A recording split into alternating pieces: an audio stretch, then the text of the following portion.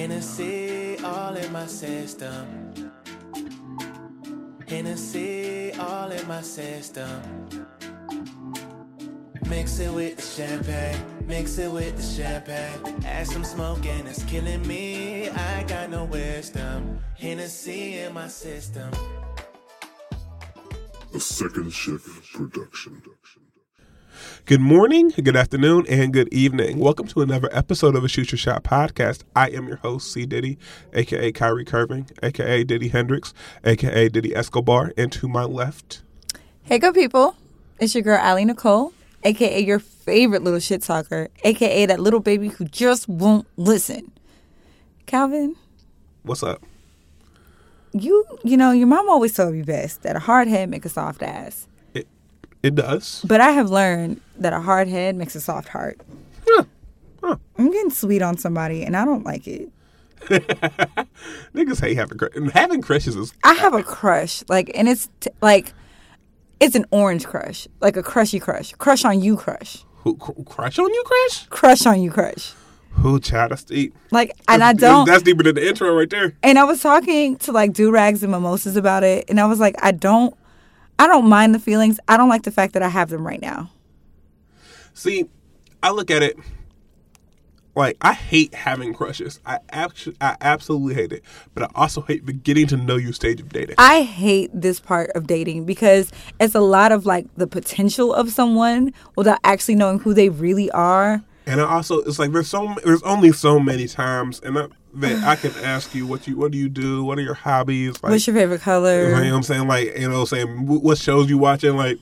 This last first date I went on, we got straight to the shits. We talked about R. Kelly. We talked about, I'm getting straight to the shits with you niggas. And I think that's what it is. Last couple weekends, I've been chilling with a certain little shout. And I'm digging on shout, but I don't like the fact of how deep in my feelings I am. I don't like it. Alexa, play In My Feelings. Alexa? Play In My Feelings. Play LMA. I don't know.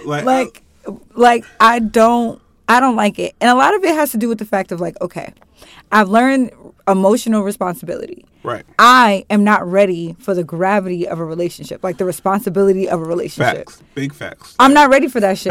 That's facts, Kellerman.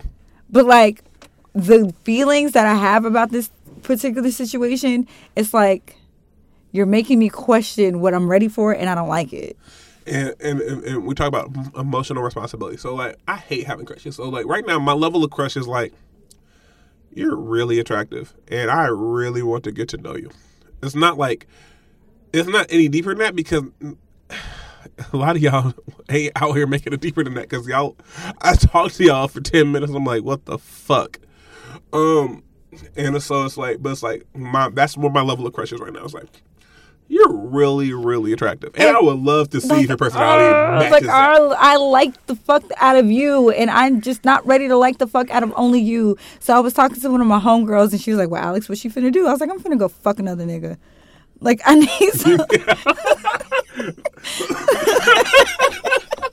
The fact that was the answer. Because she said the same thing. She's like, what is wrong with you? Out of all of the possible,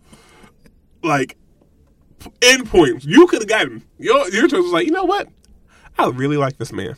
I'm gonna fuck somebody else. Simply because, listen, it's like a palate cleanser. Exactly. It's like smelling coffee after you scented perfume. You have to that's wild. But it's like drinking water after you drink something real sweet. You gotta get that shit. You know what I'm saying? You gotta get shit out. Water after Hawaiian Punch. Ooh, child. Because Hawaiian Punch makes you thirstier. Bro. He is Hawaiian Punch. Wow. He's my fucking cinnamon apple. Wow. You call this nigga Hawaiian Punch. I'm going to get thirstier for you the more I drink you. And it feels funny in my chest, Calvin, and I don't like it. See, that's not even Hawaiian Punch. That might be Tisha Treat.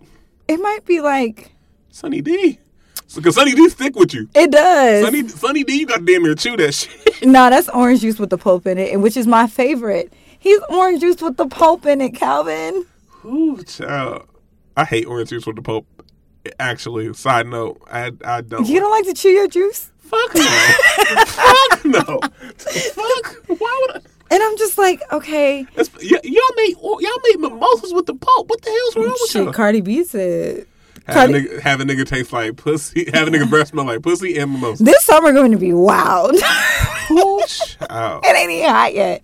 Bro, it's cold as fuck. And then she said, I will have a nigga's breath smelling like pussy and mimosas. And all my niggas know that your girl is the most dangerous when she done went to brunch with her homegirls and it's 4 o'clock in the afternoon and she's been on 10 mimosas and she takes, where that dick at, nigga? Bottomless mimosas. Bottomless mimosas. Where that dick at, nigga? Like, you don't care. Where that, I said It's what I said. 3:30 in the afternoon and your girl is mimosa drunk. You was like, nigga, I was. You know what? 10 more points if she's ovulating and she's drunk off mimosas.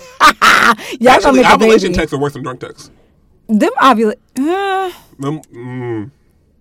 never been on the receiving end of an ovulation text. I have. I will listen. It was Sunday at 11:30. You remember the time? Yes, it was Sunday at 11:30 in the morning. I see a message from somebody I'm dealing with. It just says 3 attachments. I'm like, oh, That's actually sexy as fuck. What? it is. But I was also like, I'm in church. I can't even open this right now. You kind of just know what time it Yeah, is. like, I'm you in look at, church. you open up, and then the iMessage says 3 attachments. You're like, bro, I'm sitting next to my mama. My mama, like the deacons are right around the. I can't do this. Doesn't your mom serve on the church board? Bro, my mom is a whole ass minister. Minister. Ain't no way you gonna open that shit. Bro, you can't open that message till 7 o'clock that night. Bro, I was like, literally, I was like, because I gotta respond because you don't want to seem like you're curving the nudes. If you curve nudes, you are a special kind of savage. You know what I'm saying? I can't curve the nudes. But you're also like, I can't open this here. I literally had to because thank God for, this is, shout out to Steve Jobs, because I literally, you know what I'm saying? I had to figure out the way to text her back without actually opening the damn message. Oh, my favorite is the pull down feature on the iPhone. And I'm just like, but here's the thing, I couldn't pull it out because, pow, nudes. So I was like, I'm like over here, like, I'm trying to send like a new message to Shorty that, like, you know what I'm saying? Like, so, Oh yeah, you have to type the message first and then add her number. yes. And so then I was like, iPhones are crafty as shit. I feel like a woman made all the technology. I ain't gonna hold you because this all sounds like shit women do. Relax. I'm loud? Loud. Screaming. All right. But it's like, so I had to send a text like I'm in church right now, because I can't look at what you just said. But just know. But I'm sure it's fire. But just know, I appreciate you. Mad heart eye emojis, and I definitely we'll have a conversation soon. And I was like, had to put my phone because now my mom looking at me like, God, what you got going I on? know you ain't got your phone out in church. And I'm like, You can't even front like you got a Bible app. Your mom don't play that shit. because I do have the Bible, and Mom's like, that don't Count. That don't look like the Bible. That look like the iMessages. I'm like, How you gonna put your prayers in the Bible app? You can't do that. You got to write them down, put them in the physical King James version, Calvin. and it got to be King James, not that new international. Not the Yeah, NIV. listen, your mom's an old school. Oh, listen. So that's what I was so like. And I was like, what made you after I got out of church? I got to like a safe space.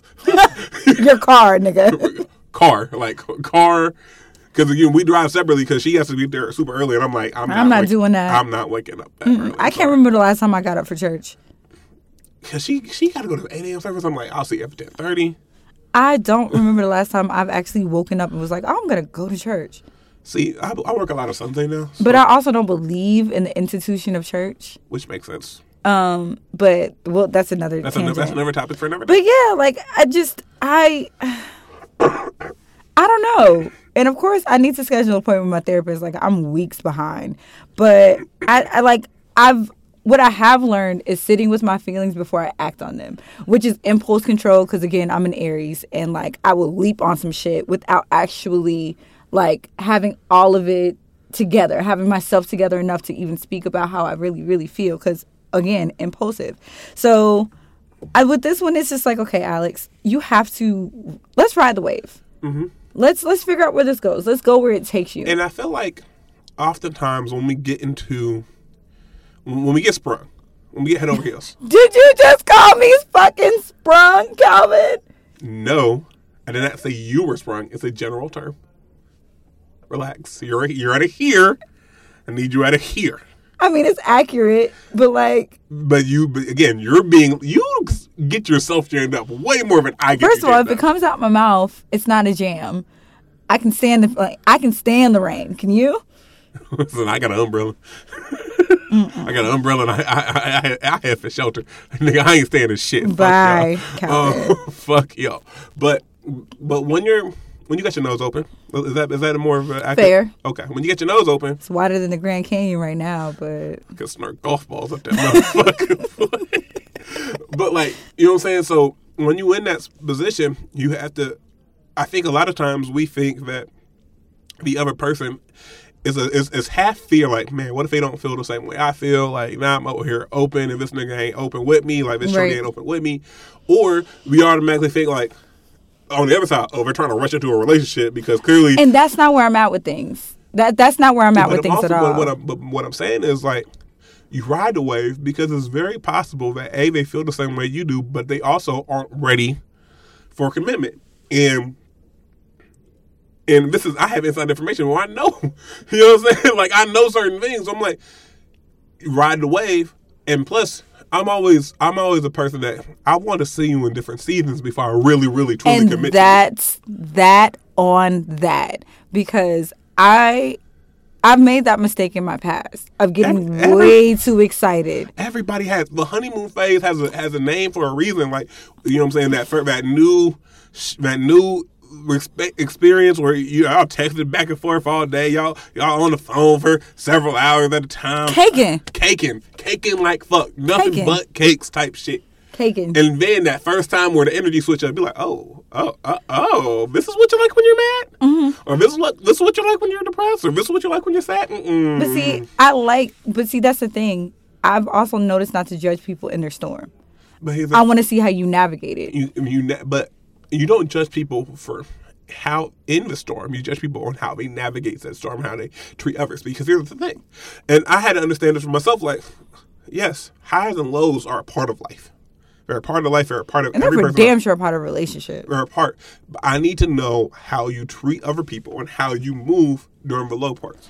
Because Yeah. I refuse to be something where when the highs are high, it's great, but when the lows are low, I gotta like cop deuces, and you don't want me around, and you taking that shit on me. You copping please about shit. You taking shit out on me. Nah, I'm good. I'm out the fuck out. I'm out the fucking out the way. Because that shit's abusive too. Exactly, and it's very and shit.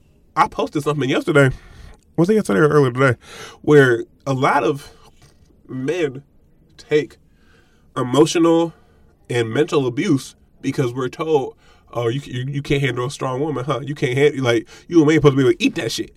And so a lot of niggas will eat that whatever emotional or mental abuse shorty's giving them because we were told, like, we gotta eat that shit. Because, like, if you cop deuces, you cop, like, I'm out. Oh, so you can't handle a strong woman, huh? And that's toxic. I do agree with that. I do agree. Because I don't think that your toxic behavior, I don't believe that your toxic behavior should, how do I say this? Because I know. I think a lot of times I do consider myself strong. Right.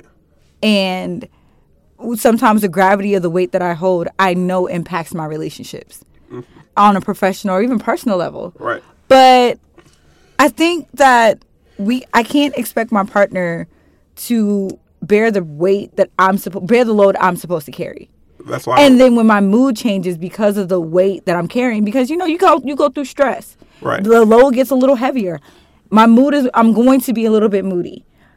I can't expect him to say he can't handle my mood because the weight's not his to bear. That's why I hate the whole, if you can't handle me at my worst, you don't deserve me at my best. Like, and because people like use that incorrectly.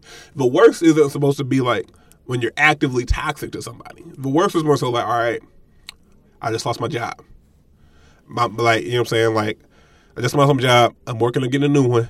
But, you know, the economy is a little slow right now.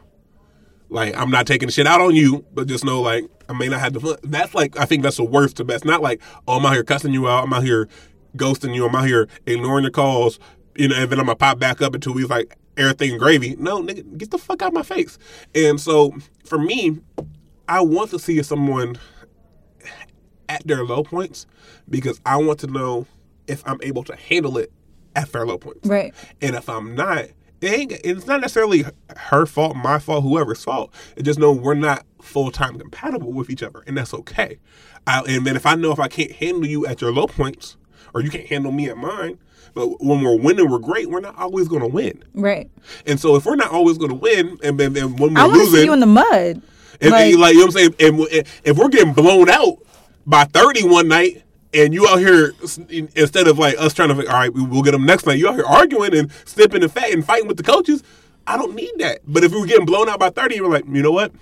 Mama told me there'd be days like this. I'm not even going to hold you. The strongest part in my relationship, my last relationship, was when we were broke. We had just moved in. We had just and things just kept coming back to back. We're also just furniture shit. You know what I'm saying? We're still raising 2 kids. Like, there was a lot. And we found ourselves in those moments like the best of partners. When he started making some real money and was like getting to it, we argued the worst. And that's the flip side. That's why I say I need to see your lows and you need to see your highs. Because there's a phrase where it's like, if you want to test a woman's loyalty, test her when she has nothing. And if you want to test a man's loyalty, test him when he has everything. Yeah. And so I need to see your highs as well as your lows. Because if you win it and then you have to walk around with your nose up, you too good for everybody, you treat everybody else around you shitty because you win it, I don't want that either. There was a point in time where my ex-husband lost his job. And, shit happens. I've lost a job. You know what I'm saying? Like, shit happens. But when he lost his job, my first instinct was, okay, it's time to trim the fat. There was a lot of extra shit that we were able to do because we had the income for it. Yeah. And so my first thing was like, okay, as a man, how bruised is his ego right now? And with a woman like me, you know what I'm saying? How bruised is the fact that he can't take care of me the way that he's used to being able to take care of me? You know what I'm saying? Right. How bruised is how you can't.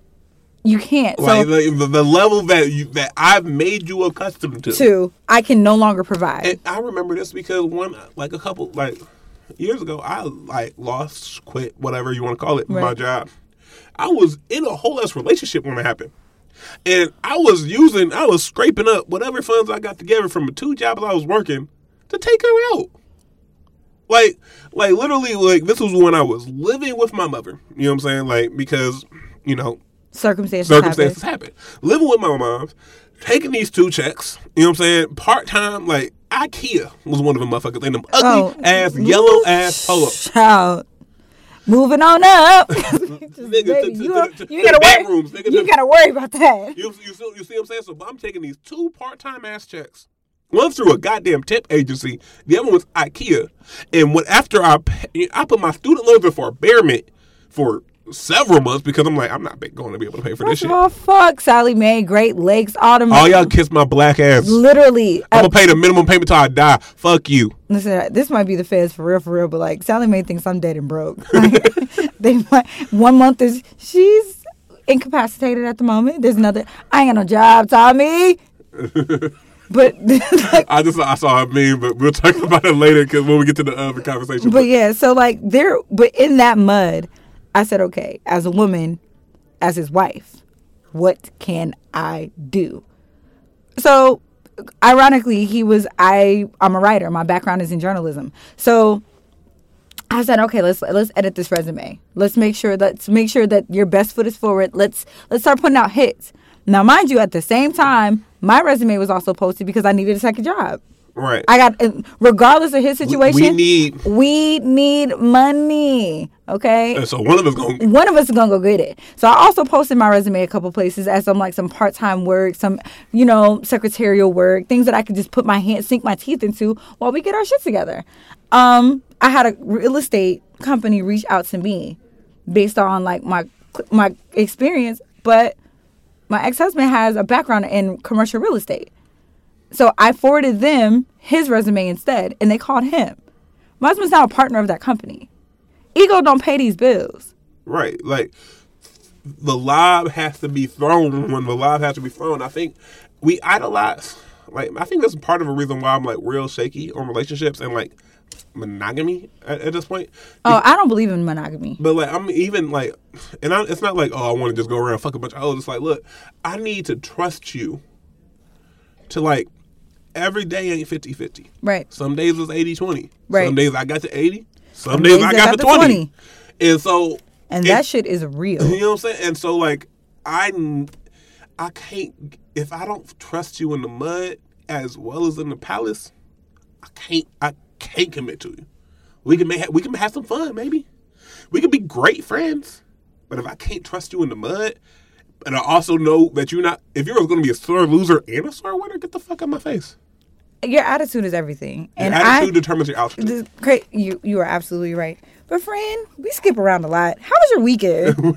We got straight to the shits, man. We did. We got straight to the shits. We're doing this often. I'm loading the clip for one of these times. I know. Woo, child, to get you. My weekend was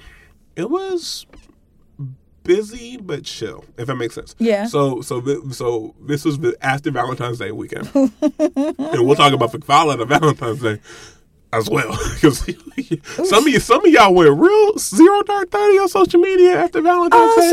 Oh shit! He didn't get you what you wanted. Oh shit! Oh, she just gave you pussy for the fifth straight year. Oh, she put a bow on her pussy this year. Oh, that's crazy. That's crazy. But some of us, I was actually responsible this Valentine's Day.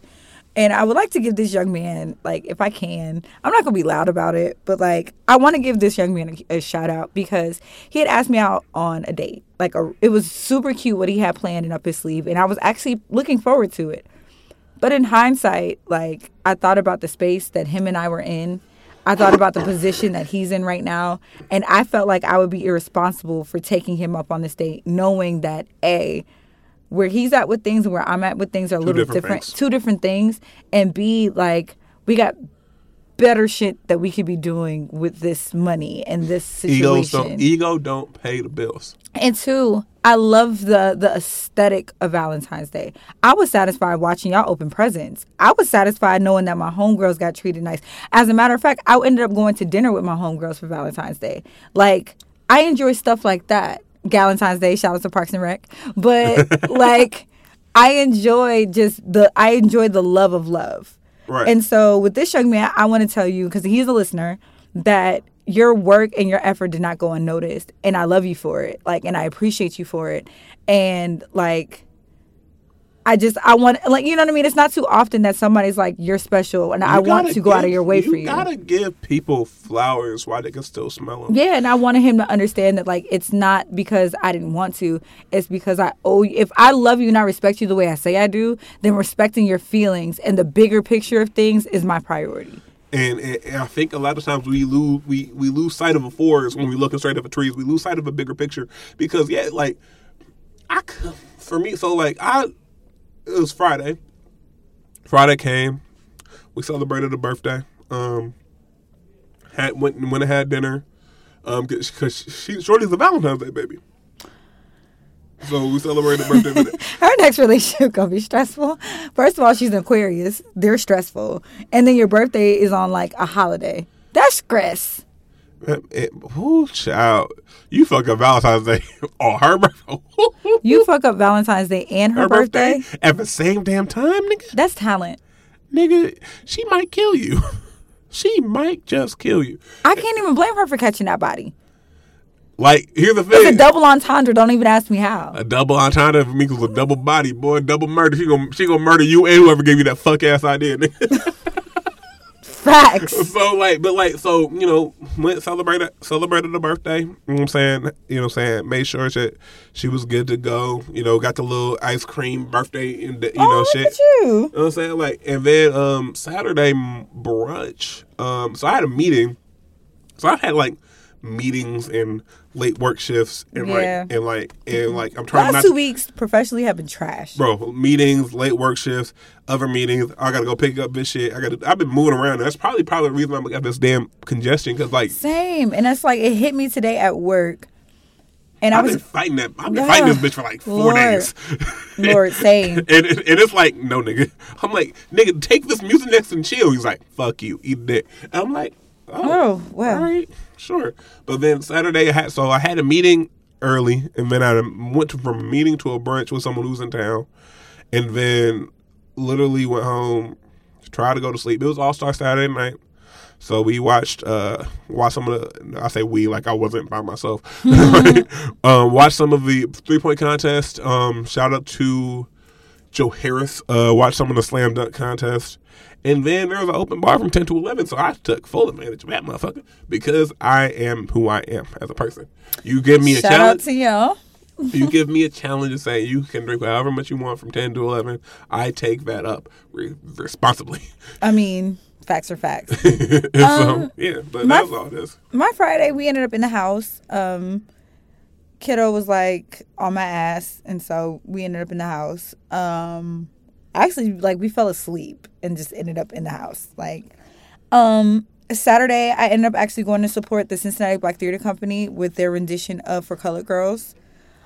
Shout out to Tony. Shout out to Tony. Tony, it was actually her theatrical debut. She actually like auditioned as a bucket list thing and ended up making the play. Hell yeah, let's go, girl. We celebrate accomplishments around here, so I'm extremely proud Hell of you. yeah. That is my sister. I am, and I love you. I saw people posting about it, and I was like, damn, I really wish I could go, but I'm in the house because, like, again, I need to chill the fuck out.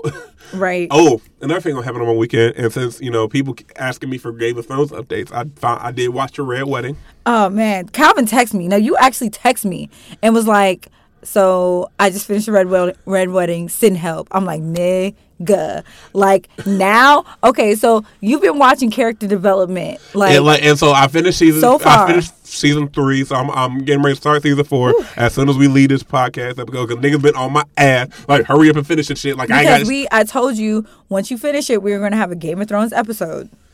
And I'm like, okay. I'm also trying to like balance work, this podcast, and the whole social life, but I'm working on it. Give me time. And so, but yeah, I watched the Red Wedding episode, bro. And the thing is, so what fucked me up? What fucked me up was first and foremost because I knew it was coming. Because again, as hard, when a season's been out, when a show's been out so long, it's hard to avoid spoilers. But see, here's the thing: I was never part of the fan base or the fandom of it all until I started watching, and then I was like, okay, we're going to mute as much of this as possible. So, like, there are certain things that I know at the end, like, from where you are when I was watching. Like, I'm like, okay, cool. Like, I know certain checkpoints. Yeah. But I don't know how we get to certain shit. The only thing I'm going to tell you is weddings never go well. The weddings in this show never go well. I mean, what I knew it was coming, but I wasn't sure which episode in the 3rd season it was. So the episode before that, when Tyrion and Sansa get married, they're both wearing red. I'm like, is this it? Like, you know what I'm saying? Because like I'm thinking the Red Wedding gonna get Joffrey out the paint because that little nigga's a fucking trash ass he's person. a little bitch. Keep watching. He's a little bitch. And so I'm like, all right, cool. I'm like, okay, how does it go shake? And it was like, nothing. Nope. And so then I'm like, all right, R.I.P. Robb Stark. R.I.P. Caitlyn. R.I.P. the Wolf. All right, man, what? There were a good bunch of niggas. They got the fuck up out of there with that Red Wedding. But you know what? In all honesty, Jon Stark deserved that shit. You needed that bridge. Your mama did some fuck shit with Jaime Lannister. I understand exactly why you upset, my nigga. But at the same time, you don't cut your nose to spite your face. And so. All right. So this is a mini recap because I ain't all the way there, but we can talk about what I got. You know what I'm saying? Okay, I got you. You know what I'm saying? So it was like, and your thread on Twitter. If you're not following Calvin's thread on Twitter about Game of Thrones, you need to be. Because I be dying. I'd be so fucking distraught. Again, black people are going to blackify anything. We're going to niggerify the fuck out of this show. And we did. Because I was right there with you. Because, baby, there was a couple scenes where, like, I threw my shoe. I had to turn it off, come back. Okay, so first and foremost, Robb Stark died because he was in love with your dumb ass. Because you could have just married one of the Frey girls. In fact, they had a pretty one for your dumb ass. She wasn't pretty. Come on now. She was relatively You're pretty. giving her a lot. You're giving her a lot with pretty. Relatively pretty compared to the rest of them girls. I mean, yeah, but that's a product of incest. I mean, here's what happened. Someone called her the girl that dude married a Cincinnati 10. I almost lost it. I was like, oh shit. Y'all so shady as fuck. My birth certificate does not say Cincinnati. Y'all shady as because y'all are so wrong. Y'all called her Cincinnati 10. y'all shady as fuck. I ain't gonna reveal the name who said it, but just know y'all shady as hell. So I'm like, Y'all like shit, dog. ain't never been, ain't never gonna be. But like, I'm like, all right, cool. You know what I'm saying? Like, you could have just. I should not still be this week. I'm like, okay, cool. You could have just took the L, married one of the girls, even had some side situations. I'm pretty sure you're Shorty, the woman that he married. I can't think of her name right now. Talisa. She'd have been down for the ride. It had the side shorty because in that Game of Thrones, everybody got a side shorty apparently. Everybody has one. You know And the what I'm king would have known that shit. You You know he got some ugly ass daughters. Yeah, and so like, everything would have been calm, but nah, you wanna spank my nigga and then double back like shit all good, like shit all sweet. It's fine. And then they got your dumb ass and because you out here wilding for respect, they got everybody that you was cool with too. I watched that. I watched the whole episode. I was like, I stared at the TV for 5 minutes after the episode was gone. Like, my nigga, what? I stared at it. What did I? What? Bro, I stared at it, and then here's how I know. Because 7 of y'all told me like, when you get to the red wedding, text me, and I was like, that's why I sent mad. I was like, I just watched the red wedding. Saying help me, and then when I'm freaking out about it on Twitter because I'm live threading shit because that's what people wanted me to do. As soon as I start seeing the tweets, I saw 6 or 7 more motherfuckers like, you just watched a red wedding, didn't you? I was like, yup. How'd you figure? She was like, niggas, we all reacted the same way. No, because dog, when I say I spazzed when Catelyn got her throat slit. I was like, no, they got to at least let her walk up out of here. And I was like, so bruh, like, where's Winterfell, bro? Like, in ruins, nigga. What we finna do with Winterfell? In fucking ruins. Bran gone. Arya Stark is like becoming that nigga. Arya Stark listen, I already know how her arc kind of goes because seeing that shit turn her ass to a savage. Arya Stark, but I'm not even trying not to give you too much, but Arya Stark's character development, you're gonna be nothing but proud. Like, I watch her like a proud ass big sister. Bro, even like, again, I just ended season 3 and like when she ended season 3 by like starting wrecking niggas, I was like, hell she started, yes. She know how y'all niggas, bro. She out here talking shit about your family. Hell yeah. She not taking no L's off you niggas. Fuck out of here, nigga. So anyway, speaking of fuck out of here, nigga. Okay, so let's get into the shits. Let's go. Let's get into the shit. So I watched after I finished Game of Thrones, I was just like, all right, I want to see what all this hype is about you. And so for those who, and you know what, at this point, guys, these are spoilers. Oh yeah, spoiler alert for the next like maybe 15, 20 minutes about both you and Abducted About Plain Sight. So if you are sensitive about that, or it's a trigger warning or anything, take this, just skip ahead about 15 minutes, okay? Anyway, so I was watching You, right? Mm-hmm. And the show starts out as the guy Joe. It's like a normal rom-com. You know, like, all right, white people and right. It starts out as your typical white people rom-com, okay? And Joe is like, gets this girl's number or like offers her a book or something. Yeah, I'm saying bags her in the bookstore. Bags her in the bookstore and then begins to stalk the bitch. Like immediately after he bagged her in the bookstore. Like, stalk her, right? Goddamn, Joe. Kills her boyfriend. So Kidnap, kills her boyfriend. Yeah, so dude stalks her. You know what I'm saying? Then finds out Shorty got a boyfriend. You know, boyfriend a typical white fuck nigga. You know what I'm saying? Like white startup fuck nigga. Lures a boyfriend into some other shit. Kidnaps and then kills the motherfucker with a peanut allergy. That was triggering for me because I got a peanut allergy. I was like, God damn it, you dirty bastard, you dirty motherfucker. Don't do that to people. Finds out that old girl Beck's best friend is a bitch. Kills her too. Like, listen, whole ass like in love with her. Anybody who's fucking with his shorty. Fucking with his shorty, gotta go. To the point where when Beck herself started fucking with their relationship, she had to go too. So I'm like, she was like, look, baby, you getting in between me and you. You getting in between us. So, bow. I was like, bruh. The funniest part was like when Peach and Joe were both like, oh my God, you're a stalker. And they're both stalkers. Like, they're both stalkers, except Peach ain't killed nobody. That we know of. That we know of. But like, Peach also had this strange, wildly similar obsession with Beck, which made me think about it like maybe Peach saw herself in Joe, which is why she hated him. Because she was like, you the ops. Because you I'm the ops. I'm the ops, and you remind me of me. So you the ops. So, and I've been here longer, nigga. So run up, get done up, nigga. And then Peach out here overdosing herself, like overdosing on purpose because she know Beck will be right there, playing the victim and a lot. Like, it was just a lot. And first and foremost, all right, Guinevere Beck. Let's talk about Shorty for a minute. Can we? Because Guinevere Beck, there's a meme that says it was like Lisa Simpson in front of a like the stage, like Guinevere Beck was a whore. Guinevere Beck was a whore. Okay. Self-absorbed. A self-absorbed. Not that good of a writer. Mediocre at best. At best, writer. Whore. She was white privilege if it manifested into a person. I'm saying, okay. So she First was of a all, writer. You ain't got no curtains, baby. You ain't got no blinds, baby. You just out here in the naked in the middle of New York City, like it's not New York City. So here's the thing. You keep taking back your trash ass boyfriend. Right? Before he died, they framed the show as like this really trash ass boyfriend, and they're on again, off again romantic thing. He's inconsistent with her. We've all been there, right? So they have sex. She didn't orgasm or whatever. Dude can't even fuck you right. Dude can't fuck you right. He plays mind games with you, and it's just like, bro, y'all. The first scene when I saw that, I was like, you need some self-esteem, because there's no way I'm sticking around for inconsistency and terrible sex. At least got to give me one.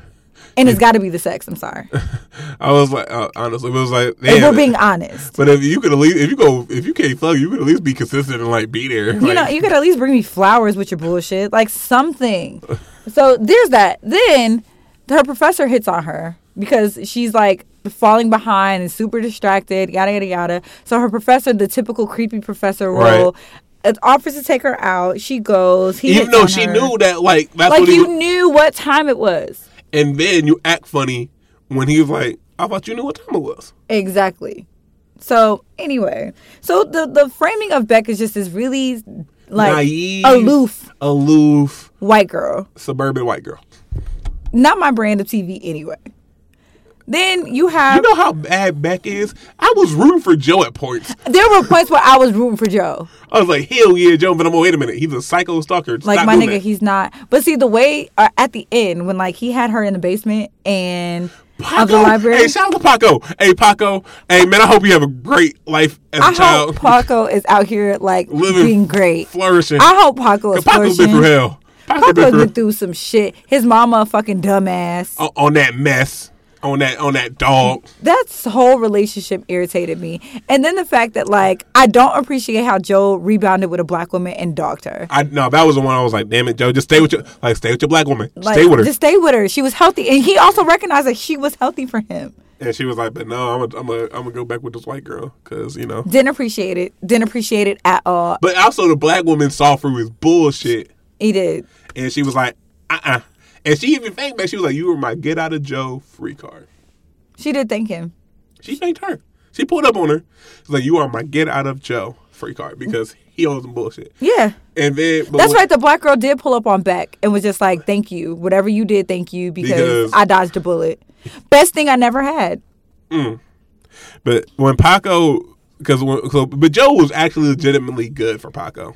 You know what? I think Joe has this, and so I thought about it, and I was just like, okay, how does one become a Joe?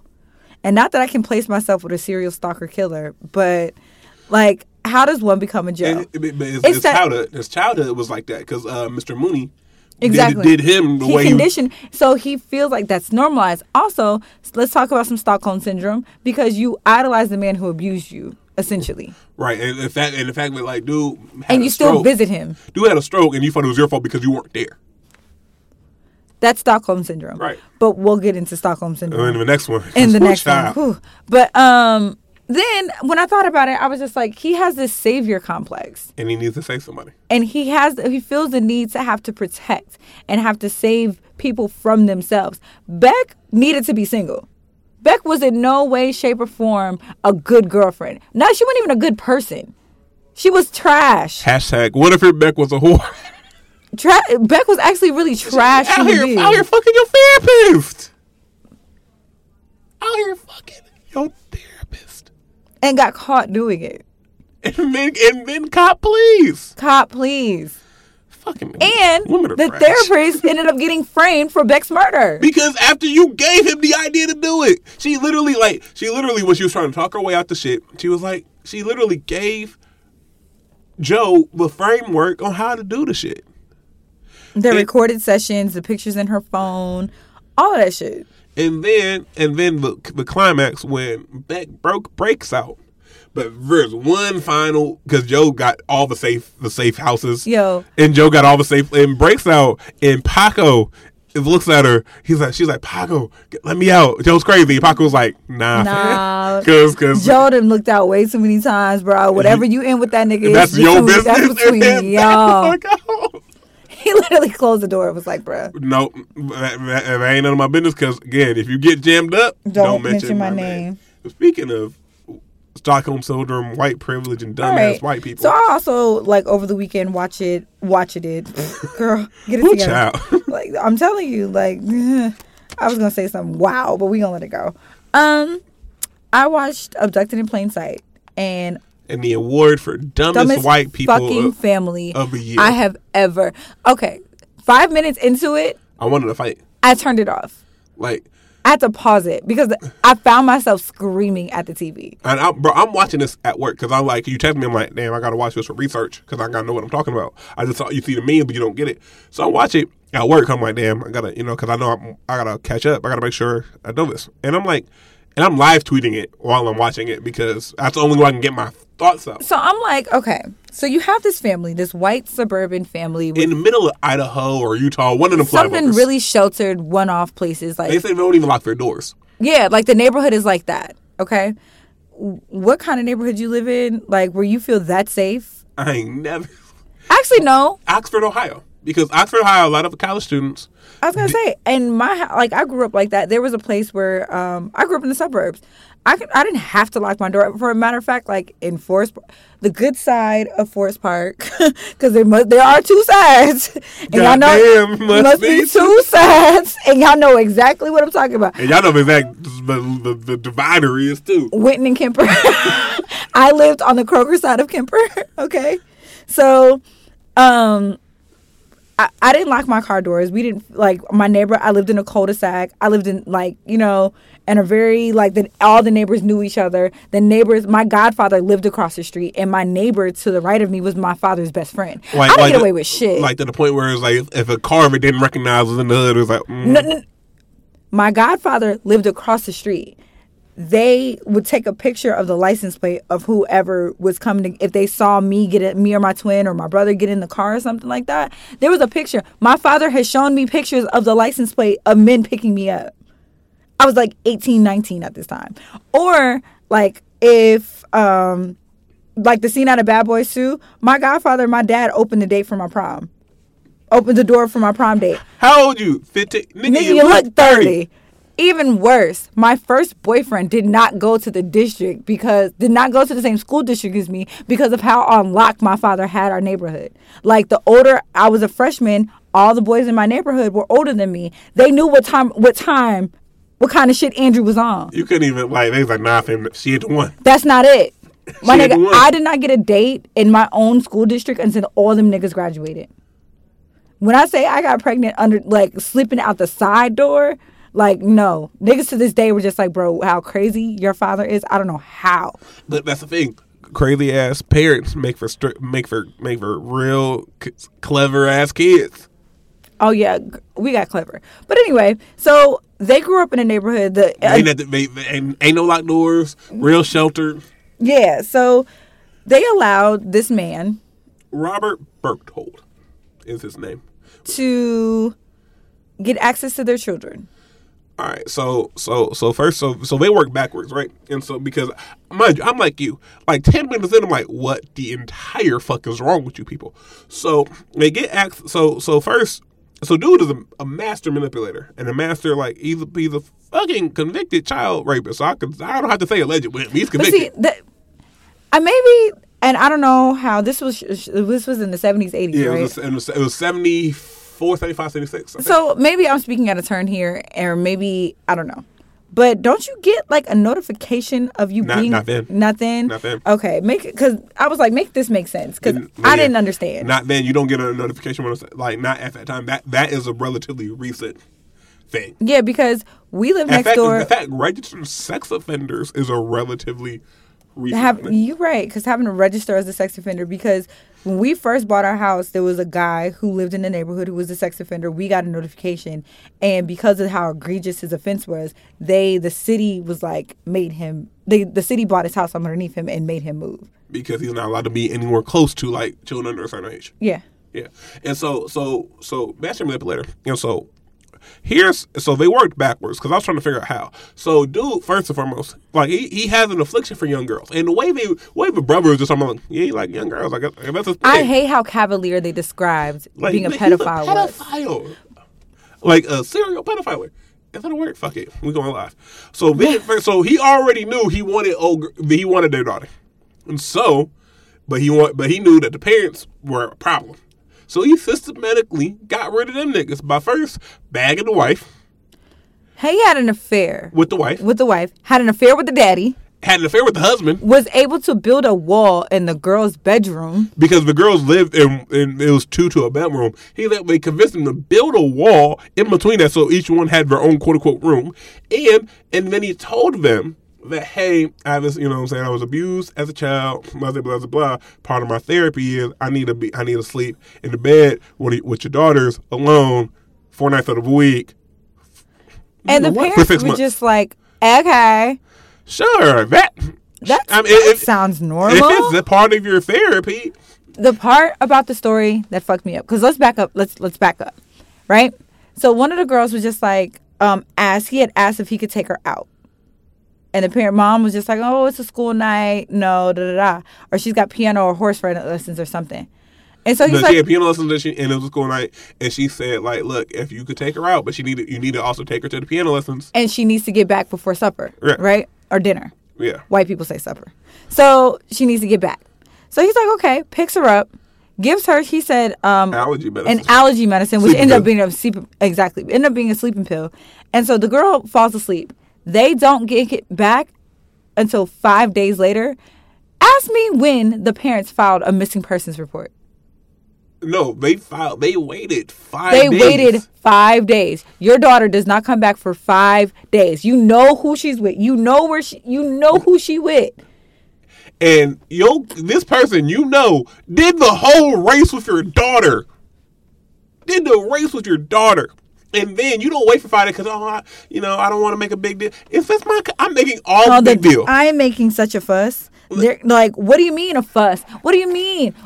Like, she's like, oh, I'm going to call the FBI. The FBI was closed. And, bro, what? What's happening? Call the local police. And then, so they wait 5 days to call. And then they find them in, like, a couple weeks. And so they find them in a couple weeks. And, it's hard not to get pissed. Oh no, I was livid. I still want them parents paid. I don't know how they weren't charged with. I don't understand how these parents were not. Thank you. They should have been charged with child endangerment. How were they not charged with child endangerment? How did you get to be so naive? So wait, this man takes your child, brings him back, whatever. They did the race, and so they charge him with kidnapping. You find your fucking child in Mexico.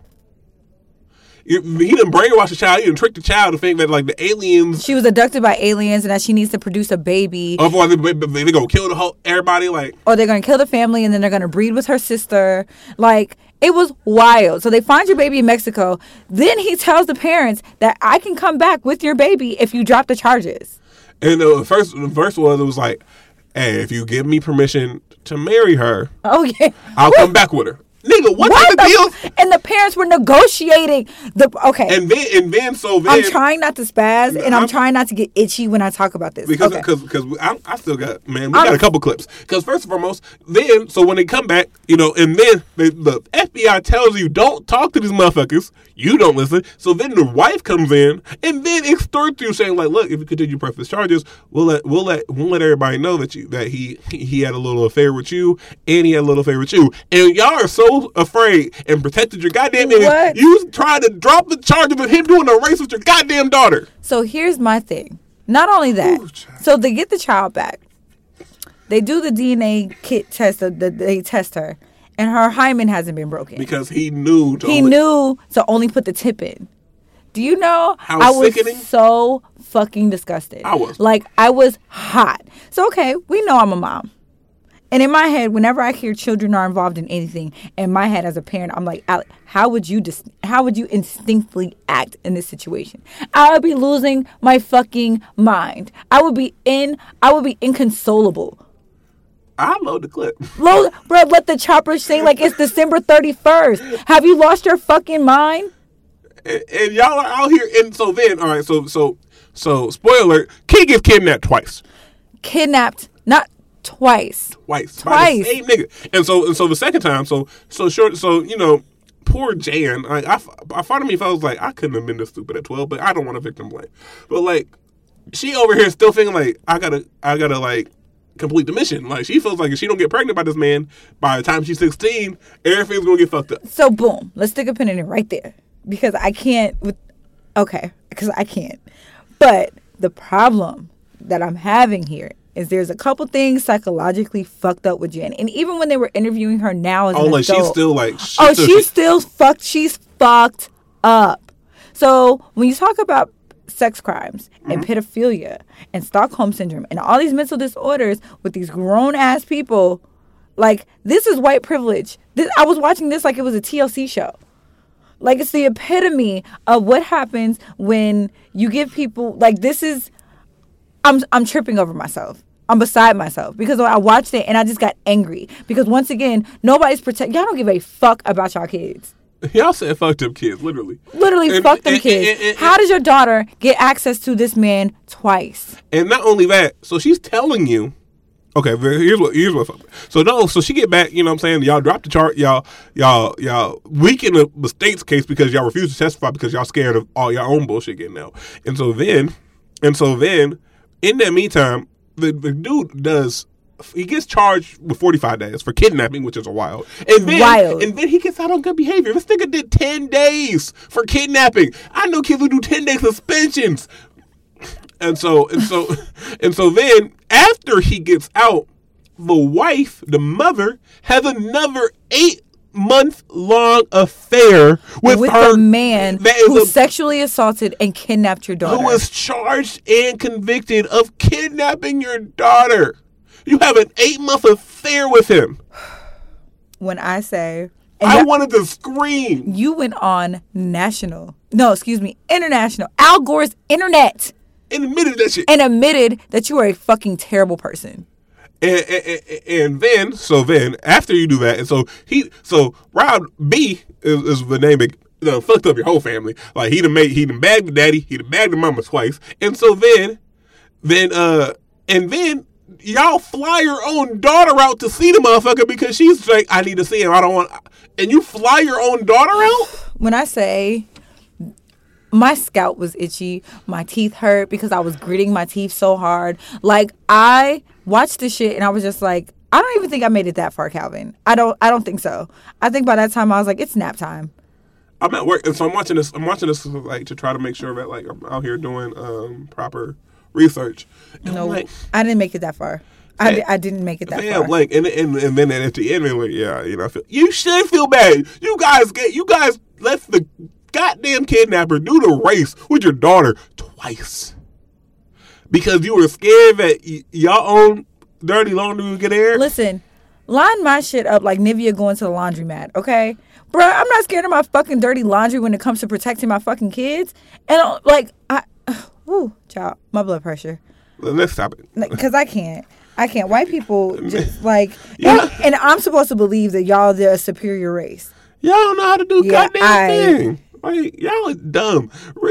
Listen, super privileged white people have to be the most naive, aloof motherfuckers. So, this is now the time in the podcast where things get a little bit... More spicy. I like that. So, I'm going to start with Colin Kaepernick. And... Colin Kaepernick was able to settle his collusion case. Him and Eric Reid were able to settle their collusion case with the NFL for an undetermined amount of money. The rumors are it's between $60 and $80 million. Right. Because the collusion case was, I'm sorry, I didn't mean to cut you off. The collusion case was that the owners were colluding to keep Colin Kaepernick and to an extent Eric Reid out of the NFL due to their protestation of police brutality by kneeling in the national anthem. And they were. We keep shit funky up here. They definitely were. The fact that the NFL chose to not let this go to court, where everything is out in the open, and chose to settle and made sure to add an NDA, means that there's some evidence that Colin Kaepernick was like, nah, fam, y'all did this shit, and I have the evidence to prove it. Hell, we can look at any given Sunday in the National Football League and see the evidence to prove it. There ain't 32 quarterbacks better than Colin Kaepernick. Now, I'm not a huge Colin Kaepernick the football fan. He's an average QB, but there ain't 32 QBs better than him. That's facts. There ain't enough QBs better than him not to have a whole ass job. And see, I don't know enough about football to know that he was far from mediocre. The man's was in a Super Bowl. Like, Joe Flacco just got another contract.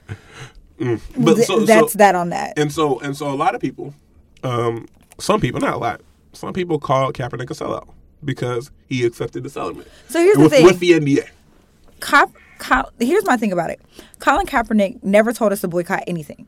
He never told us and please, if you're going to correct me, please bring the receipts. Because otherwise, shut the fuck up. But I will block you.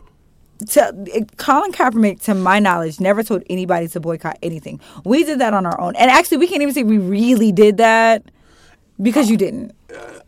So the only people who really was on it was the people who weren't watching the NFL anyway. It was a lot of women, and I'm not saying this in militia. A lot of women was like, boycott the NFL. I can't believe y'all weren't watching the damn game. I mean, it's easy for me. That's like me saying boycott Gucci. Okay, I couldn't afford the shit anyway. Like, cool, not a problem. I was never interested or invested in football. I watched for the halftime shows and the commercials when I did watch, and for like the family gathering that it always was for me.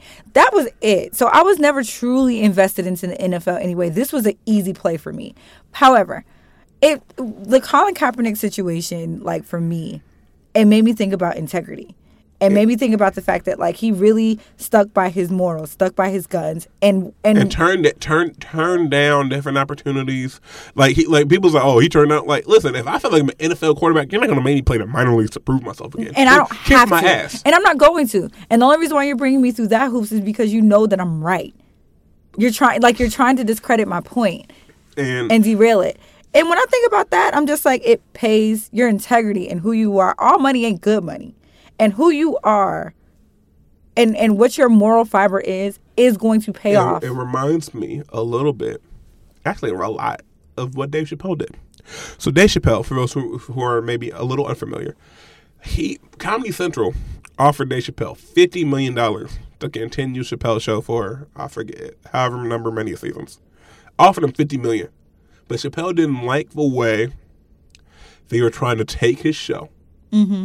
So he quit. He was like, nah, y'all not about to, you know what I'm saying, do me like this. He quit. And then people try to paint Dave Chappelle as, oh, he's on drugs or he's crazy.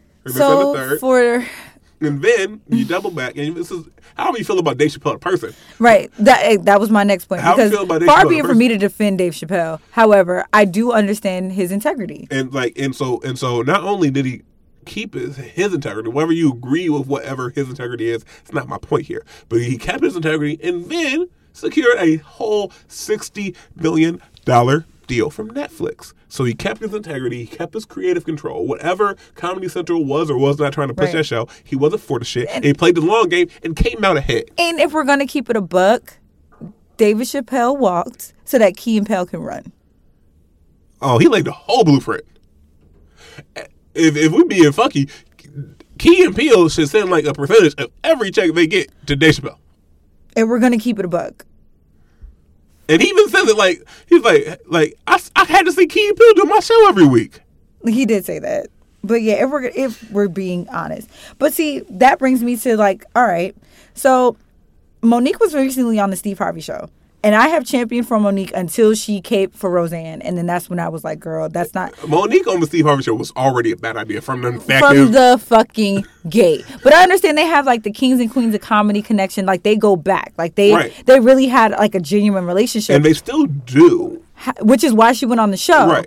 Right. But Steve Harvey on national television, and please correct me if I am wrong. You know I will. went on national television and said that your integrity, your bag is greater than your integrity. So, because I watched it because I see. Because I often see the backlash before I see what actually caused said backlash. So here, I also watched it. And to be honest with you, I stopped giving a fuck about Steve Harvey opinions when he went to the Trump Tower. And then I really stopped giving a fuck when, like, I also watched the movie and read the book of Think Like a Man. And it was so, first of all, the movie was fucking terrible. But then the first one was solid. The second one was garbage. It was fucking garbage. But then how veiled it was in misogyny and sexism, I was like, this isn't for me anyway. This whole thing, this whole platform was never going to be for me. And then to know that you're a fucking hypocrite because your wife is a scammer. And so I looked at it. So who raised a scammer? Who raised a baby scammer? But a little scammer, young scammer. A little scammer that could. And so I look at it, and so I watched it, and I looked at it like, see, the problem with a lot of these people is they don't know how to articulate their message in a way that makes sense. But at the same time, and here's what I'm saying, Steve Harvey gets paid to talk. Steve Harvey gets paid to articulate himself. So if he does not understand the concept that words mean things, I am not going to sit here and defend that man. I'm not necessarily defending. I'm trying to understand. So I looked at it like, that's a conversation that shouldn't have been held on national TV. No. Because first and foremost, you got your studio audience, which is mostly Caucasian, out here trying to like... Caucasian white women. Out here trying to like, you know... They have taken issue with Monique before her ass even sat on the fucking couch. That was not her audience. That was not her space. And again, I've always defended Monique until the Roseanne shit, girl, that was not the hill to fucking die on. Niggas die on hills every day, B. I mean, that wasn't it. And I stand by that. But Monique's points were valid as fuck. But the biggest problem that I had with the entire interaction was the way he yelled at her. The way that he spoke to her. The way that he, like, his entire mannerisms and demeanor towards her. Like, had Monique popped the fuck off in front of the fucking studio audience for the white woman, it interviewed every anti-black woman stereotype there is out there. So I applaud her for not popping the fuck off, because it couldn't have been me. And I look at it like, that conversation looked like conversations that me and you have in private. Or me and a number of I would never have given that conversation platform. A number of my black female friends, we have similar conversations. Like, you know, me and you spar. You know, me and some of your friends go at it. All the time. But we have it in a space where the outsiders aren't looking at.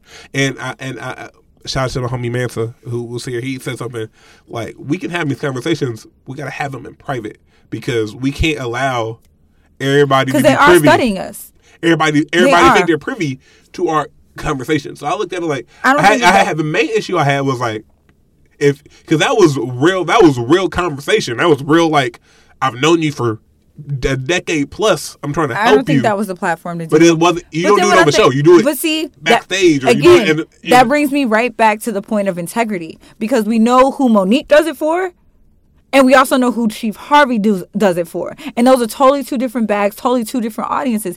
And at the same time, Steve Harvey is going to shuck and jive. His wife already told him, you don't make enough money for me. We know who Steve Harvey is doing it for. We know the purpose. Steve Harvey lost his backbone a long time ago. He lost his integrity and his respect with me a long time ago. And for those who aren't aware, just Google what he did to Bernie Mac. Never fellow King. But I look at it like, I understand like playing the long game, and I understand like, look, like you gotta. But wait. Once you Google what he did to Bernie Mac and you understand that Bernie Mac still secured his bag, it makes my point. I guess my point is this. It's like, we talked about it like, don't cut off your nose to spite your face with Rob Stark, right? And his, you know, how you want to move versus everything else.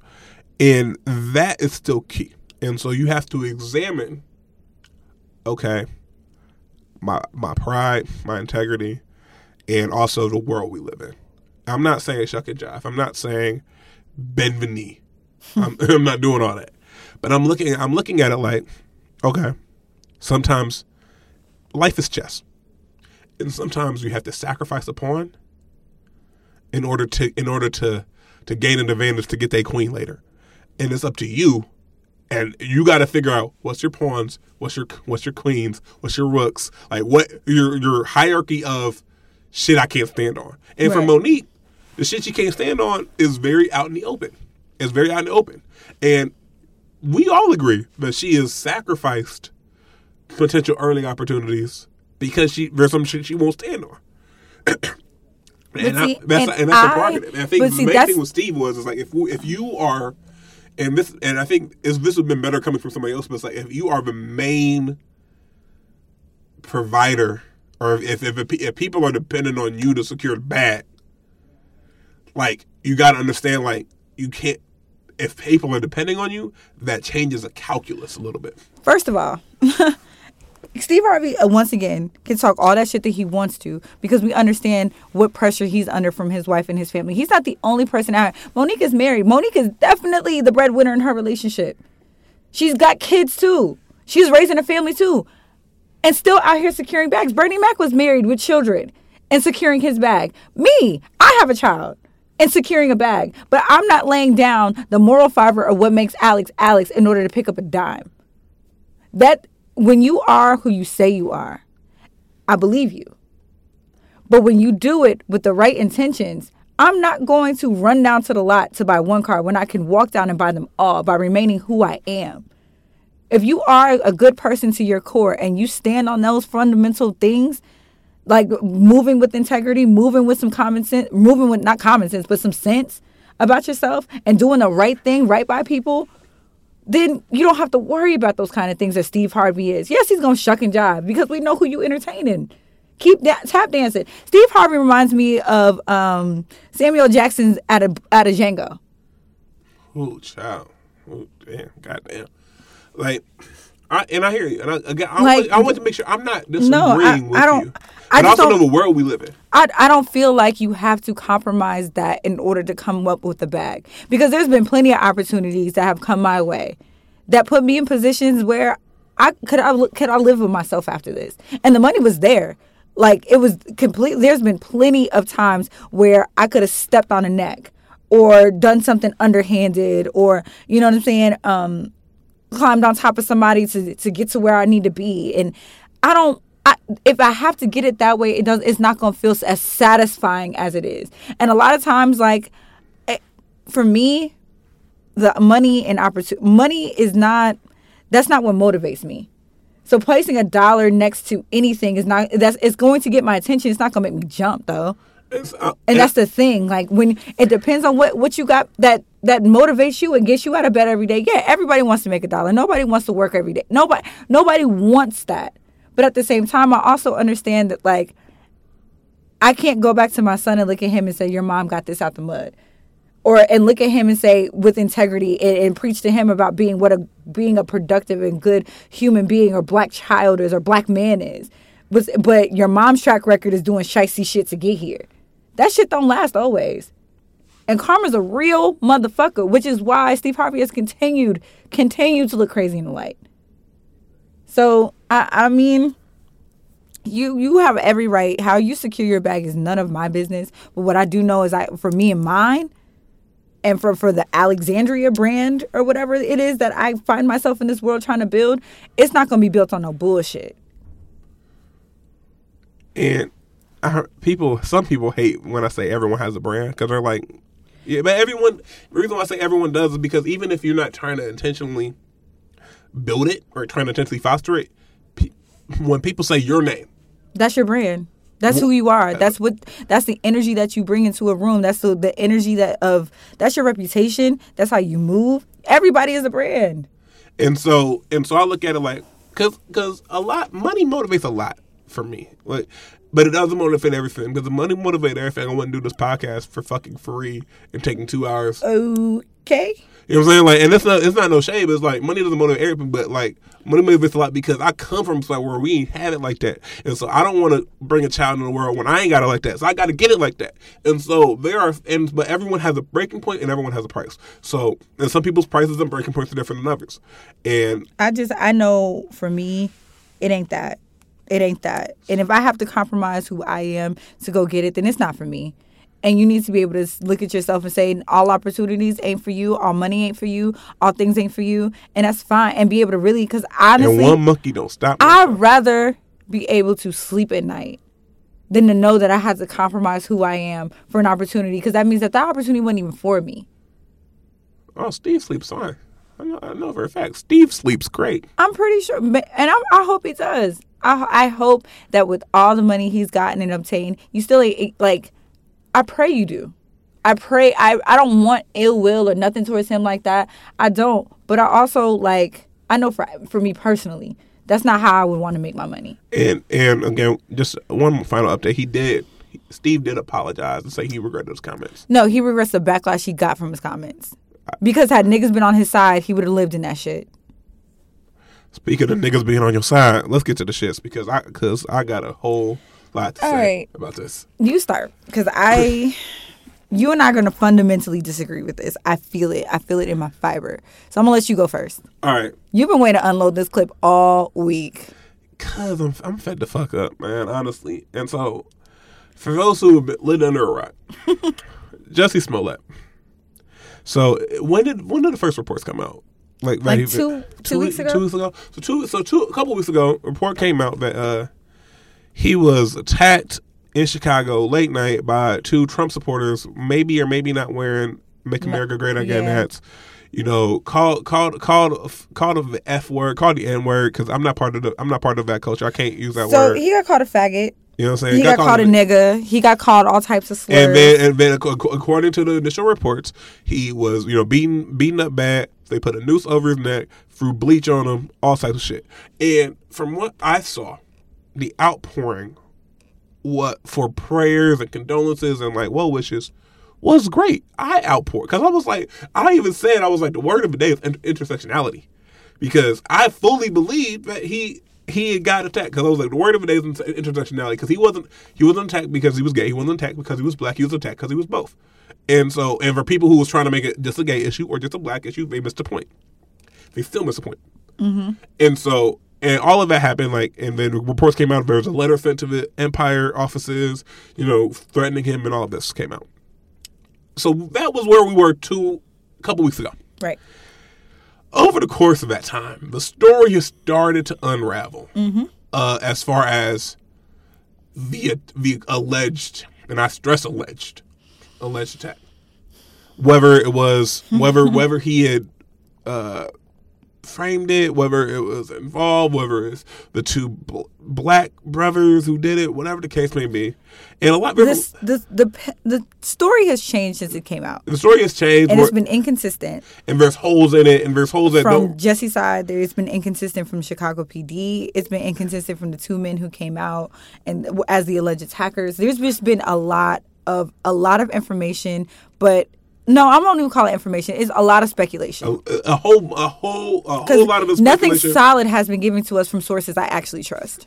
And so I look at it, and I remember, and I ain't talk about it at first, but I remember. I think we kind of refused to talk about it. We did, because we was like, we don't, and I'm gonna be careful of how I speak. I have been very careful about because how I think my first frustration was that Vibe article that said straight black men silencing Jussie Smollett is troubling. First and foremost, where the fuck did you see that? Because maybe I just have different timelines than people. I'm assuming I do too. Because I saw nothing besides a couple people give outbursts of support, and even the people who held back didn't hold back because they said he deserved it. It was like, well, I don't know all the facts yet. But see, go ahead. And so I think that was the frustration. That was the first frustration for me. And then it compounded me. It compounded my frustration because there's one article saying why the fuck are straight black men silent, and then you have several members of the LGBTQ community when people like Kevin Hart or Steve Harvey, ironically enough, gave her condolences we don't need your shit because you haven't shown enough requisite support. Or change behavior. And I'm going to speak on the Kevin Hart thing. This is the reason why there was backlash for black men. Because as the majority whole, and I'm not speaking for the black men who get it. I'm speaking to the black men who... The reason why Kevin Hart was received the way he was because you went on an anti-apology tour to explain why you were not going to re-apologize for something you've already apologized for, and you double down on your ignorance. You continue to do so. So when you want to offer your offer your thoughts or your feelings to the same community that you continue to disrespect, it sounds crazy. And you can keep that shit because it comes across insincere. And I hear you, and I'm not even mad at you because I understand like your viewpoint on it. But it's like I do look at that, and I look at the combination of like, oh, y'all are silent, but then because like it was like, okay, so do you want us to be silent? Do you want us to condole? Like what? Like, and it was that sort of backlash. She was like, most of us weren't silent, and I think I get mad because just like I get mad when they paint black women with a broad brush. Don't paint me with a broad brush, nigga. I'm not a fucking monolith, but that's not the point. And so now as the story continues to change and shift, and the speculation continues to change and shift, a lot of people are like are kind of reconsidering their stance on Jesse. Mm-hmm. Is that fair to say? In the most PC way I can say they it. are reevaluating, and I can see why. And because it's like, and I think the more that I looked into the story, because at first I just like, man, that's fucked up. Like, you know what I'm saying? Like, prayers, like, that's fucked up. It's crazy the world we live in. And the side note, the fact that this story is even believable should show you the world that we live in. The fact that he said, like, these two Trump supporter, MAGA hat wearing, pulled up on me at 2 a.m. and beat my ass and threw a noose on me. The fact that we all was like, yeah, that sounds plausible, is a proof of how the world has shifted to where we live in after the election of y'all fuck ass president. And so I want to note that before we get back into the shits, because the fact that this story was believable shows a lot about where we are. Okay.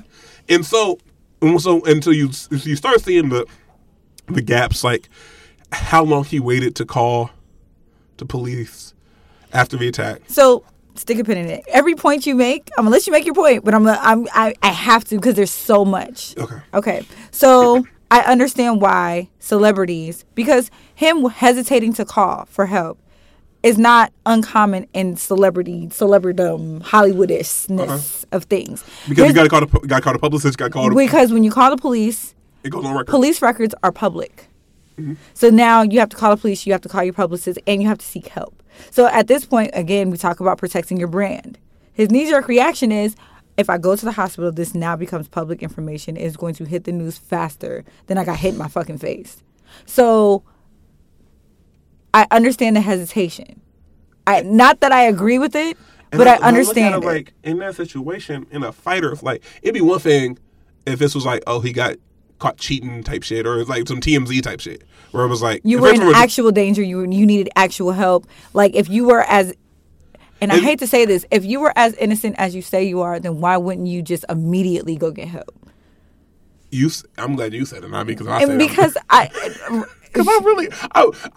hate the fact. I hate the fact that I have to like. I really want this to be true. Before I get into any more details, the first thing I do want to make perfectly fucking clear, like the bottom line with me, is when I hear about my side, my support is always and forever going to be on the side of a victim of any kind, sexual abuse, physical assault, any of that. My knee-jerk reaction is going to side with the victim, because if I was harmed, when not even if, when I was harmed, I wanted to be believed.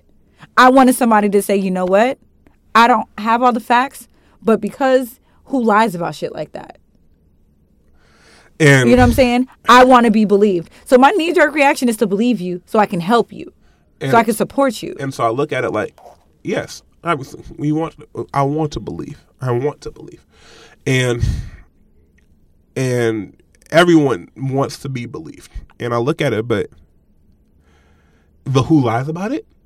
Like, you know what I'm saying? Like, it's lame. Like, because it's Jesse, and because of the community that Jesse represents, he should be, of all people, he understand should know better how dangerous this is. Because that was my thing. Because now, like, even if, and in my mind, it's 30-70 if it comes out that he was lying or telling the truth. Even if it comes out like, hey, this shit actually did happen, the next person now hesitates because I don't want people, and that's why I'm pissed at it. More pins. So if it comes out that Jussie Smollett staged this, and I am praying to my deity that that is not the case, because this is going to be so dangerous and so damaging. It already is. First of all, niggas don't believe the LGBT community to begin with. They don't believe the black community to begin with. When the fuck have you niggas will side the police when it favors their homophobia. Niggas have no problem siding with the fucking police, Chicago PD, CC Laquan McDonald, when it has something to do with siding with your homophobia. CC Kanika. CC Kanika Jenkins. Chicago police has a history of falsifying reports, a history of hiding black trauma and black violence. And Laquan McDonald and Kanika Jenkins are the only two we know about. Truth be told, the fact that this is Chicago PD is probably majority of the reason I'm like holding out, like, because Chicago PD is real shaky and shifty. So it's just like my heart of hearts is just like, Jussie, I'm praying that you weren't fucking stupid enough to do this shit. That you were not this dumb. Like to do. I'm praying that this is true. I'm praying because we already, as black people, are not believed, and on top of that, you represent two communities who the truth has hard. People do not hesitate to take your side, take our side. They hesitate to believe when we're being harmed. They hesitate to believe the violence that our community. Not even hesitate. They don't fucking believe us. They don't. When we talk about, even as a black woman, even as an assault survivor myself, talking about it, I can feel it. You don't really feel me. You don't really get it. And you know got the nerve to call yourself gay Tupac. The hot takes. I left that alone because I feel like niggas got on this platform. Nah. They were smelling themselves a little bit. They got a little bit too much dip on that chip of theirs. I gotta hold on. So Jussie, you probably don't listen to this, but if you do, if you're telling the truth, and all of these reports are just false herrings, which is possible. I'm praying. It's very possible. I pray for your safety, brother, and I pray that you continue to get the help that you deserve. However, if it comes out beyond a shadow of a doubt that you staged this with your fucking dumbass, the nerve of you, the absolute unmitigated gall of you to understand you are a big, outspoken opponent of 45. You are a big, like, we was rooting for you, my nigga. And I say this with all sincerity, like Tyra Banks, we were rooting for you. We were all rooting for you. When these reports came out, the majority of the both communities that you represent were down for you. Were supporting you, praying for you. I want this, whoever his handler is, his Olivia Pope is, she needs to be fired. Because you don't have one. Ain't no way in hell he has one. Because if he had one, this shit wouldn't have got like this. Because ain't no way in hell. There's too much mud. And to an extent, there's too much smoke. There's too much smoke. There's not enough fire. There's too much smoke for it not to be some bullshit going on. What's the real tea here? Because the rumor, because all of this is speculation. All of it. The first rumor was that this was a lover's quarrel. That he got beat up because the dude he was seeing is his boyfriend. That was the first rumor. And now it came out like the stage attack or whatever the case may be. Bro, if Jussie actually made this shit up, it's irresponsible. It's a bunch of fuck shit. And it shows that in this society, we rush to judgment on social media way too fucking quickly. Yes, we should listen to the victims.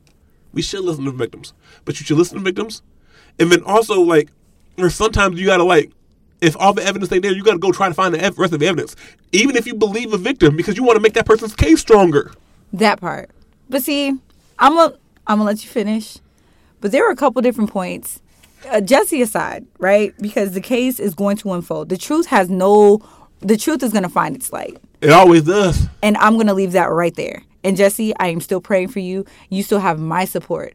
But the truth is going to find its light. And I pray that when all the chips are laid out right there, that we are all standing on the side of the truth. And until undisputed facts come out about this being absolutely fake, my support is going to be on the side of the victim. Okay? But however, that does not mean that you niggas did not take this time to let your homophobia leap the fuck out. And the crazy part is, like I said before, some of y'all were just canceling Terry Crews for going to the law enforcement. Just were canceling Terry Crews because he decided that he's gonna go take the law route instead of beating a nigga's ass, right? Right. He deserved the ass whooping, but this big black man should have just whooped his ass, right? But the same people are going to the same law enforcement. Like, now you're waiting on a police statement to believe this truth. And I look at it like this, right? But that's what you need, though. So it's just like, once again, y'all niggas the fucking black people are believing the police, Chicago fucking PD, because it's on the side of your homophobia. I look at it like this, and I look at it from a straight black man, a cis hetero black man. And so for those people, and I'm really trying to be responsible here because I don't want to say the wrong thing unintentionally. If I want to offend you, I want to offend you on purpose. I don't want to unintentionally offend you. Like, those people were like, wait a minute, all of this don't fit. Right. Like, so, and there's a difference between homophobia and all of this doesn't make sense. There's a thick line between I don't know all the facts to have an informed opinion and saying that I don't believe him because he's gay. I hope, and I look at it and I hope that the majority of people who say... But that line is very thick. And that's why, and you can tell in the way that people explain their feelings about the situation, whether you genuinely just don't have all the facts or you just don't want to believe this nigga because he's gay and he represents something that you hate.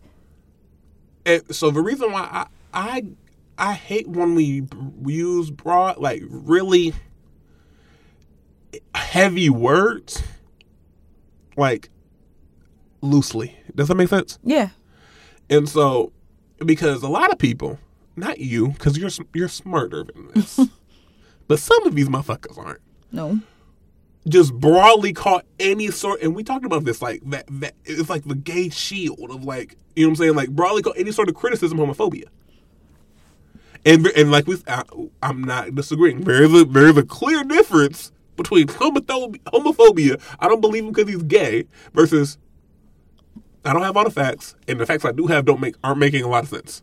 I'm going to reserve judgment until then. There's a huge difference, but a lot of people out here in these social media streets don't see that, and they say, "Oh, you're not automatically jumping and rushing in to like you must hate gay people." No, that's not the case. And so I think a lot of the frustration is it's a lot of broad ass statements in a very nuanced ass situation. And that brings me to my final point. I understand that I'm actually disappointed in the way the media covered this.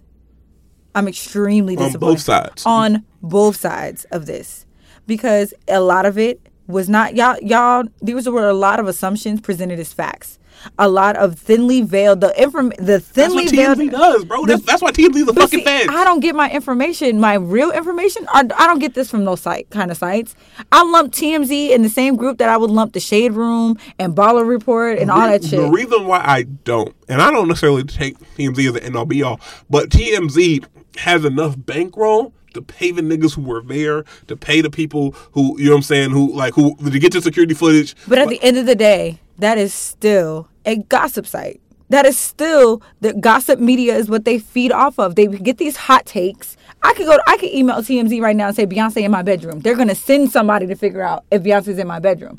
Their tips are not always 100% because they're paid for. And the problem is when reputable, I say reputable quotation marks at this point, media sites cite TMZ. And then it's like, oh, the Associated Press reported this. But you don't see first say about TMZ, you just see, the New York Post posted this. They actually fact check the shit. And so it's a lot of irresponsible information. It's a lot of jumping to conclusions. The reporting on this was extremely irresponsible. It's a lot of jumping to conclusions, a lot of irresponsible people, and it just led to a whole tornado of fuck shit. And so I will end this topic by saying this. Jesse, if this comes out that it's true, I pray for your recovery. Even if it's not true, I pray for your mental health. Because you got to be one sick son of a bitch to come up with this sort of lie. For what? And on the case that it is without a doubt proven that this is false, fuck you.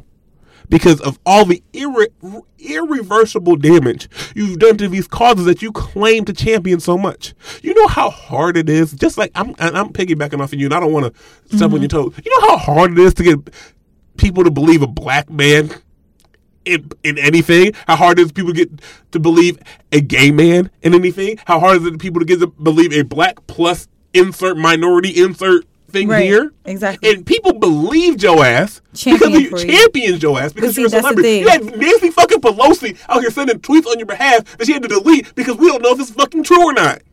Fuck you. And if this shows out that you are lying, fuck you from the bottom of my heart.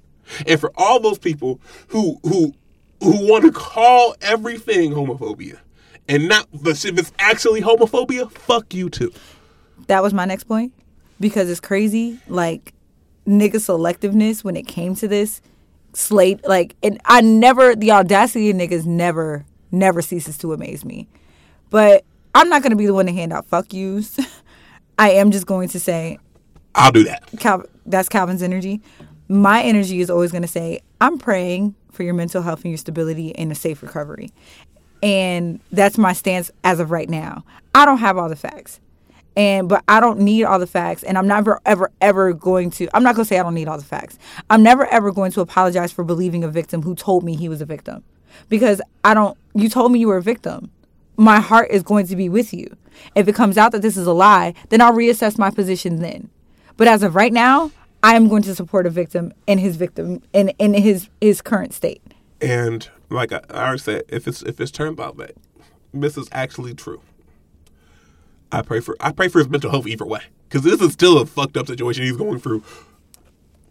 However you slice it, but if he had the audacity, if for those who don't hear me, if he had the audacity to lie about the shit for whatever fucking reason, the people that he endangered deserve me saying fuck you to him.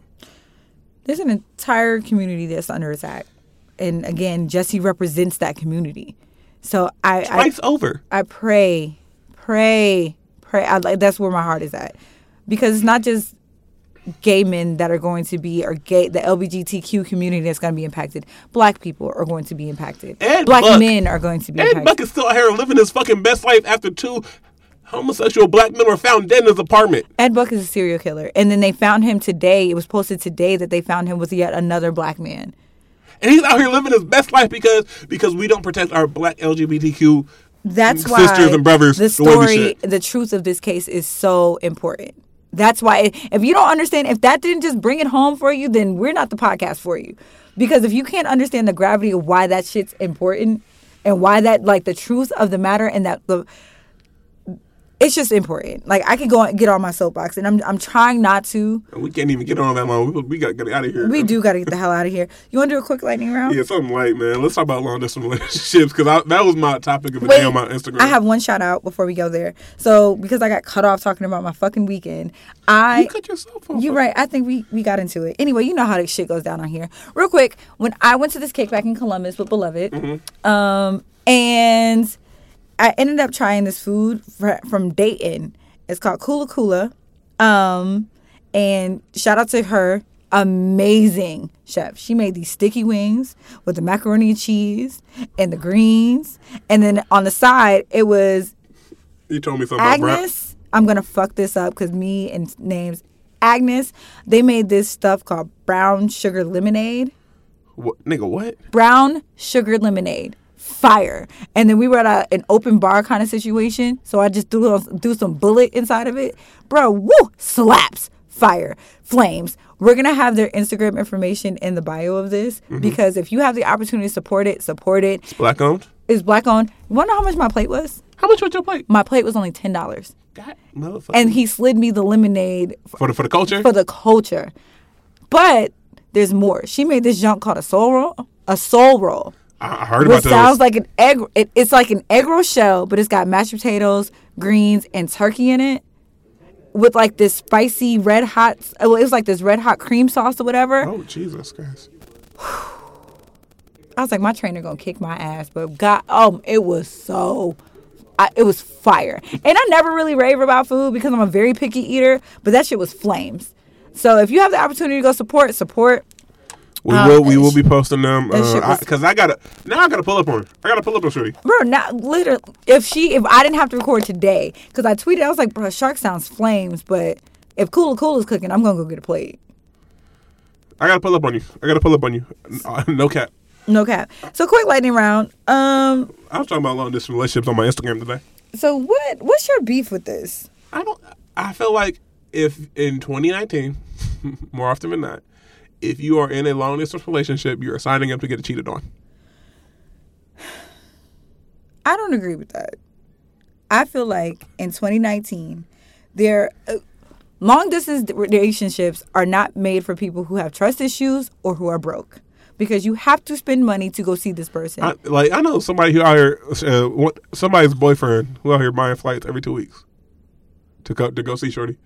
Every 2 weeks. That's love. If that's what it takes, if that's what you want to do, that's great. In a long distance situation, how much? Okay, define. Okay, so what's long distance for you? Let's define that real quick. Like how far does it got to be for you to be like this is a long distance? 2 hours. Okay, general consensus. General consensus 2 hours. My homie said if he can't drive it drunk, it's long distance. Bro, that's like 15 minutes. No, that's 0 minutes, nigga. You shouldn't be driving drunk, but if we're being realistic, that's like 15 minutes. 30 if you want to push it. You know what I'm saying? But don't drive drunk. Like, Please don't. The Shoot Your Shot podcast is not condone drunk driving. We did not say drive drunk. We said don't do it on our time. Right. So anyway, but I feel like 2 hours is long distance because there are days where you want your partner there, and driving to them anything over 2 hours is a lot. 2 hours could still be a day trip. You know what I'm saying? You can head to Columbus and back. You know what I'm saying? Like, it's doing a lot, but you can head it back. I've done it. I've done it too. Done it. Shout out all the women I've drove up to Columbus for. But I look at it like this. Like, the same issues that will show up in a regular relationship show up in a long distance relationship, man. But like, it impacts harder. Like, you know how mad I would be if Shorty sent me a good night message at 7 p.m. and she's in fucking Florida and I'm here. Oh, or like, you know what I'm saying? Like, yo nigga loves sex. He would fuck 3 times a day if he could. If he didn't have a job, you think he stops loving sex because you're 14 hours away? You think girls love intimacy? They love it. They want cuddles. They want scalp rubs. They want their booty rub. You think she's gonna stop loving that because you 2 times away? But here's the thing. No, I'm not gonna stop loving it. But I also respect the boundaries and the commitment of the relationship that I'm in. To be in a long distance relationship and with your certain boundaries or your rules or whatever it is, in order to honor and keep that up with your partner, you gotta love that nigga. You gotta want that nigga. You gotta respect that nigga. And honestly, if the end goal is not for you guys to end up in the same city together, that's where I'm at. Then why are we doing this? So I think the only way that this can work, in my opinion, a long distance relationship, is if there's a deadline. Like, it has to be like within a year.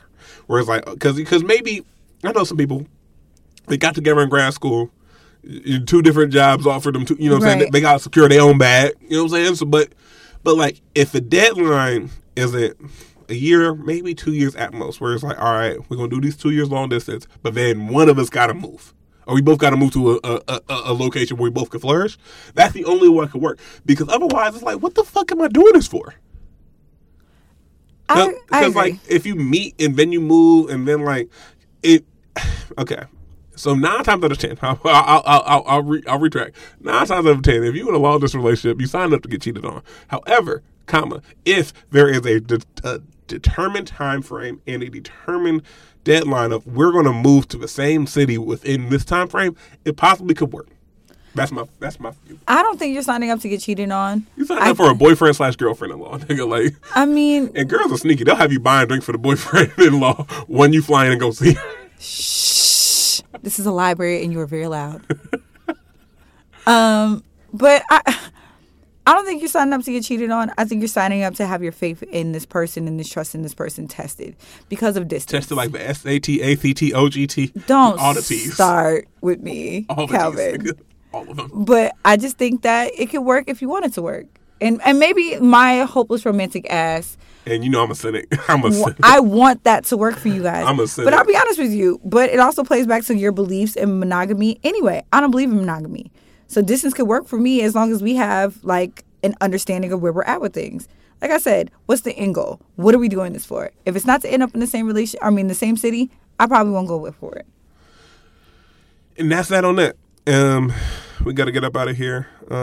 We appreciate all of you for listening, as always. So honestly, real quick, the love that we received on the show this week was like overwhelming. Like, y'all know I'm a baby thug, so I cried like twice, just simply off of the feedback, and not all of it was like 100%. You know what I'm saying? Like, it wasn't kissing my ass. Like, we not shooting 100%. We know that. We got some shit we can work on. We know that. You know what I'm saying? Not all of it was that, but honestly, I welcome all feedback. I think feedback is love. Just come at me respectful. Come at me respectful and bring your receipts, and we can. I love dialogue. We can chop it up. And I never want anybody to feel like, oh, I have to agree with Alex in order for me to have a conversation with her. I have room to grow too. So I just want to take y'all the opportunity to say thank you to everybody who has received me as a host so far. I love y'all. Appreciate it. Thank you. With my soft ass. I'm signing off. Out your girl, Allie Nicole, your favorite little shit talker. It's your boy C. Diddy, a.k.a. Diddy Hendrix. We are out. Baby, I'ma do it. I'm going non-stop. My spot, you caught a vibe. Shooting shots, why not? Tell me the things you want to do. Baby, I'ma do it for you.